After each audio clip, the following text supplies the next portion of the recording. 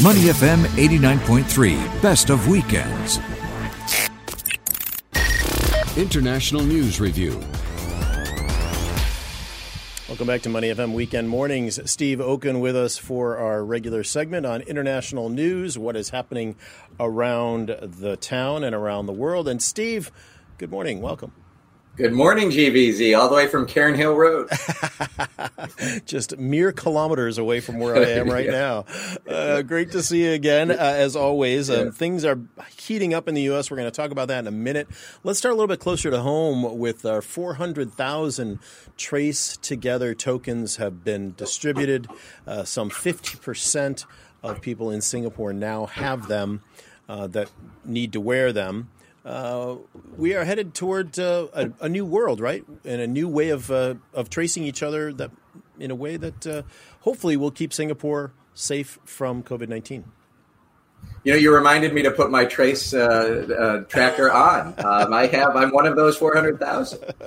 We knew where you were anyway, Steve. You didn't need to have it. Go ahead. Sorry. It shows what, that this, the virus can be contained. You're not going to eliminate it, but you have to find a way to open back up safely. And, people are willing to do what needs to be done. And if it means that you carry around a device that will let people know when you come across them so you can be traced, you should be doing it. Again, there's nothing political about it. It's not even a question of, liberties. It's what do we need to do to get back to normal? Hopefully the United States is going to get there as well. And but you do see where forward-thinking governments explaining things that people will buy into it. One of the main, I think, obstacles has been people worried about their lives being tracked and all of that. And it's my understanding that these tokens do not track personal data. They do not track, there's no GPS locator. It is simply a proximity alert to people that may or may not have had COVID-19. So slightly different than what some privacy experts are concerned about.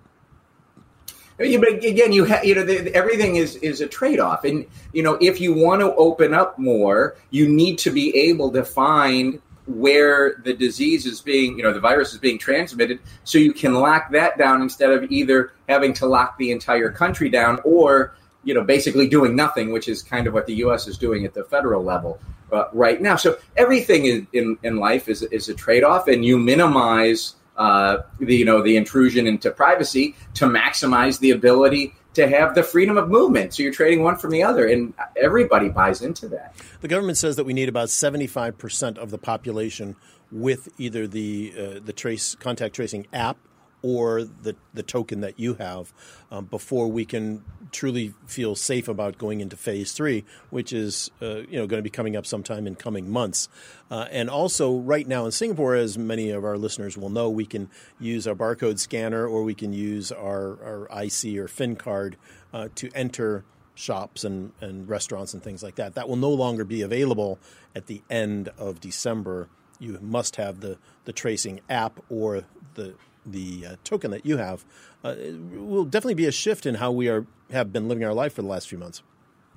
Well, in a way, it'll be easier because what you have now is, you have a lot of human error in the process. And so, how many times do you go in, you check into a mall, you check into, a building, check into a restaurant, but then you forget to check out. And so what happens is instead of if there is somebody with COVID in that location where you were, even if you left and that person came in after, there's no way to know that. So now you have to quarantine more people or you have to get more people tested because you have human error when it comes to entering the data. This takes that out. This takes the element of human error out. It also limits the contact because if you're in a mall but nowhere near the person who has it and the tracker shows that, then you don't have to get tested and you don't have to get quarantined. So everything's a trade-off. You're going to make the tracking a lot smarter, a lot easier, and then you're going to be able to open up even more. And that's the trade-off to get to phase 3.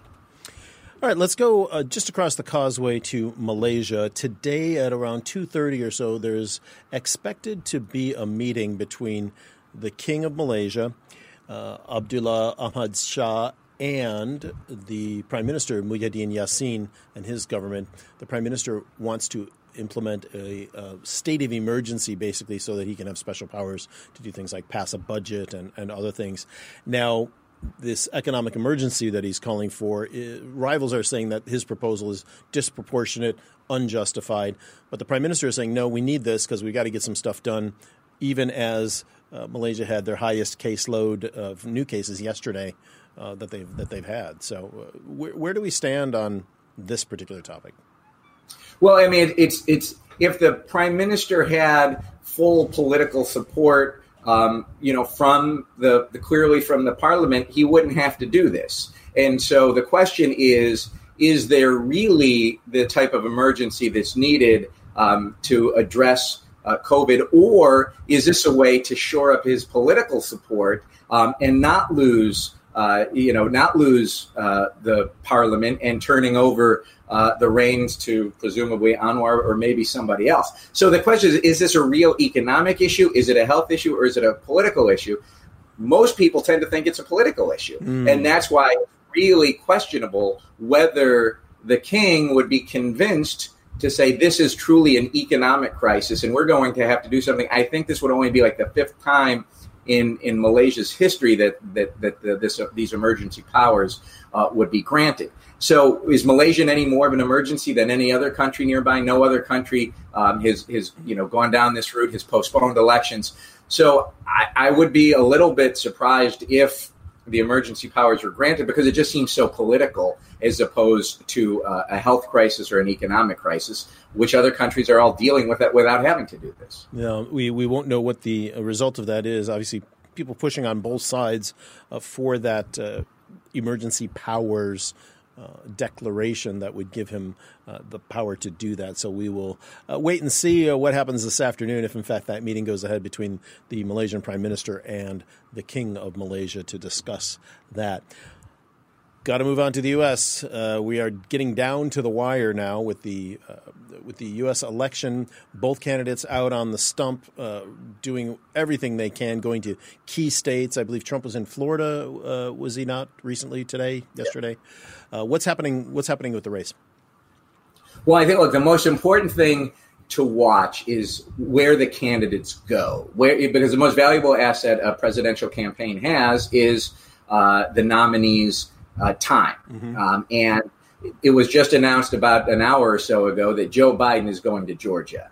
And to me, that is a huge indication that, one, the Biden campaign is confident of picking up Michigan, Pennsylvania, and Wisconsin, the three states that Hillary Clinton lost by a collective 80,000 votes last time. So if Joe Biden's in Georgia, I think that is a sign that the Biden campaign really believes this race is his to lose right now, and he's trying to expand the battlefield, because there's no way, zero chance Donald Trump wins the presidency without carrying Georgia. And now if he has to spend time in Georgia to balance out Joe Biden going on the offensive there, this race would seem to be in the bag almost for Joe Biden. Or this is, on the other hand, one of the will go down in history as the biggest campaign malpractice ever.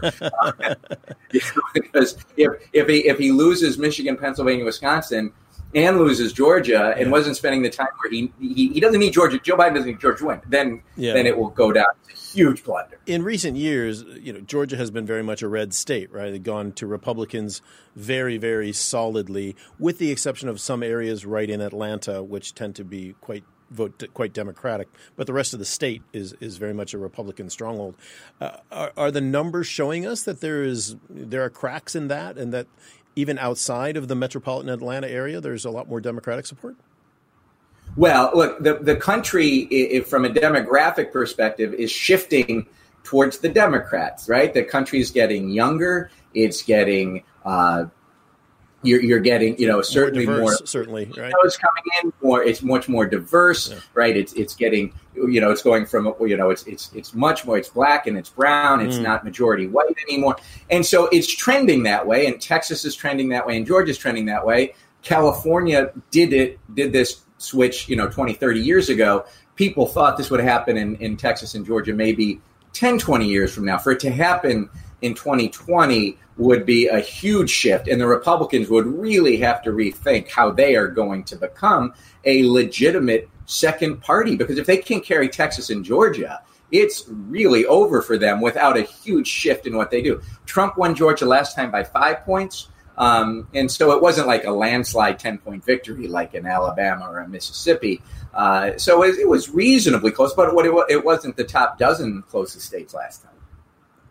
At a campaign dinner, I guess, fundraising dinner, the president had told some of his supporters that he was now thinking that the Republicans might lose the Senate. This was just, I believe, within the last 24 hours, he was kind of publicly announcing this, or at least announcing it to this group of supporters. How important is that kind of a statement coming from the president at this point in the race? Well, and there are senators who are saying the president's going to lose, so you have to support us. So you now have a fight over within the Republican Party, a fight over where do the resources go, where does the money go for that last week to campaign on a level playing field, especially as it gets much more expensive to do get out the vote and that last minute advertising. So Donald Trump is saying, look, if the Republicans are going to lose the Senate, you really need me in the White House.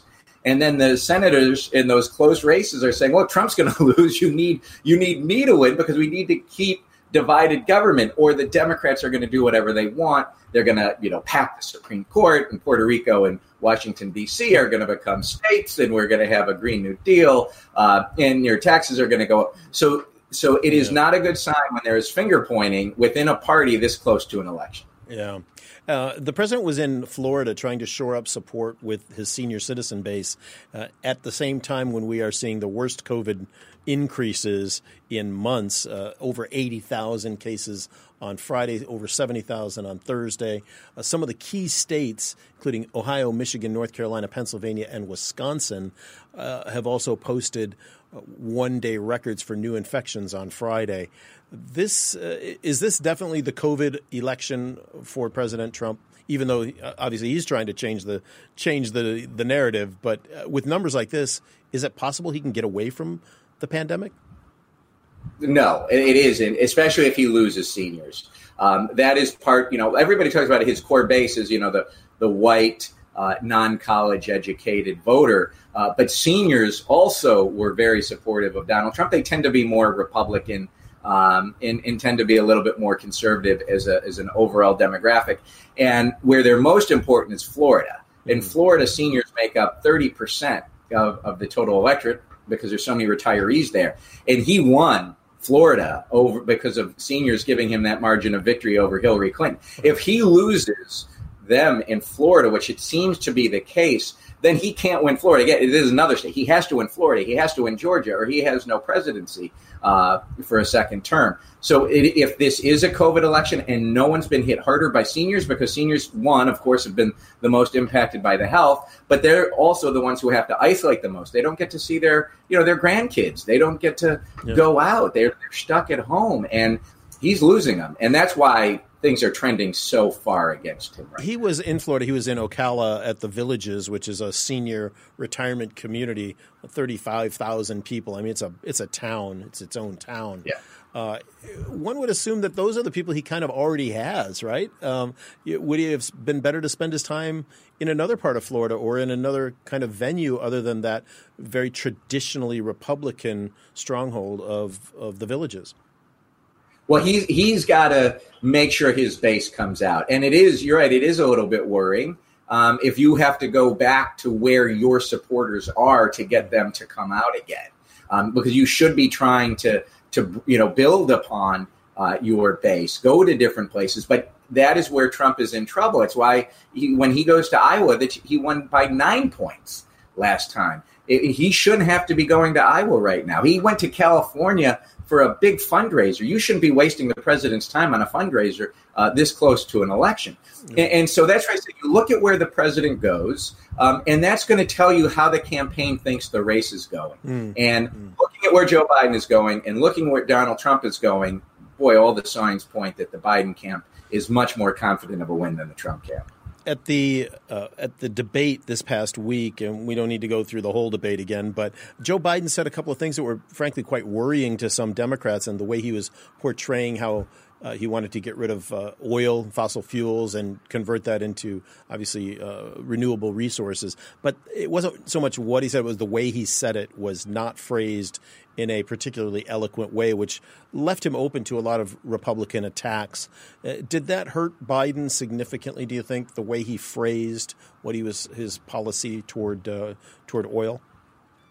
Well, look, I think if the election were a choice between Biden and Trump, and it were, really narrow in Pennsylvania because of whether you're allowed to have fracking or not have fracking is a big issue in Pennsylvania. And Joe Biden has said he is not going to outlaw fracking, and Donald Trump has said, no, he really is.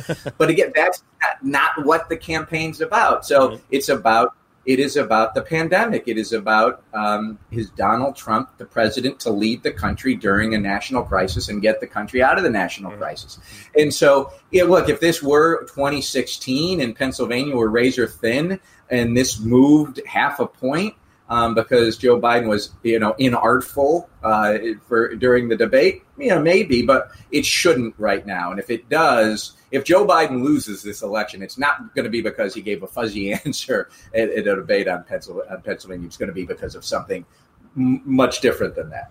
All right, Steve, we will see in a week where we're at, the final 2 weeks now of the campaign, or week and a half of the campaign. Thanks again, as always, for your insight into what's happening. Thank you, GVZ. To listen to more great interviews, download our podcasts at moneyfm893.sg or download the SBH radio app available on Google Play or the App Store.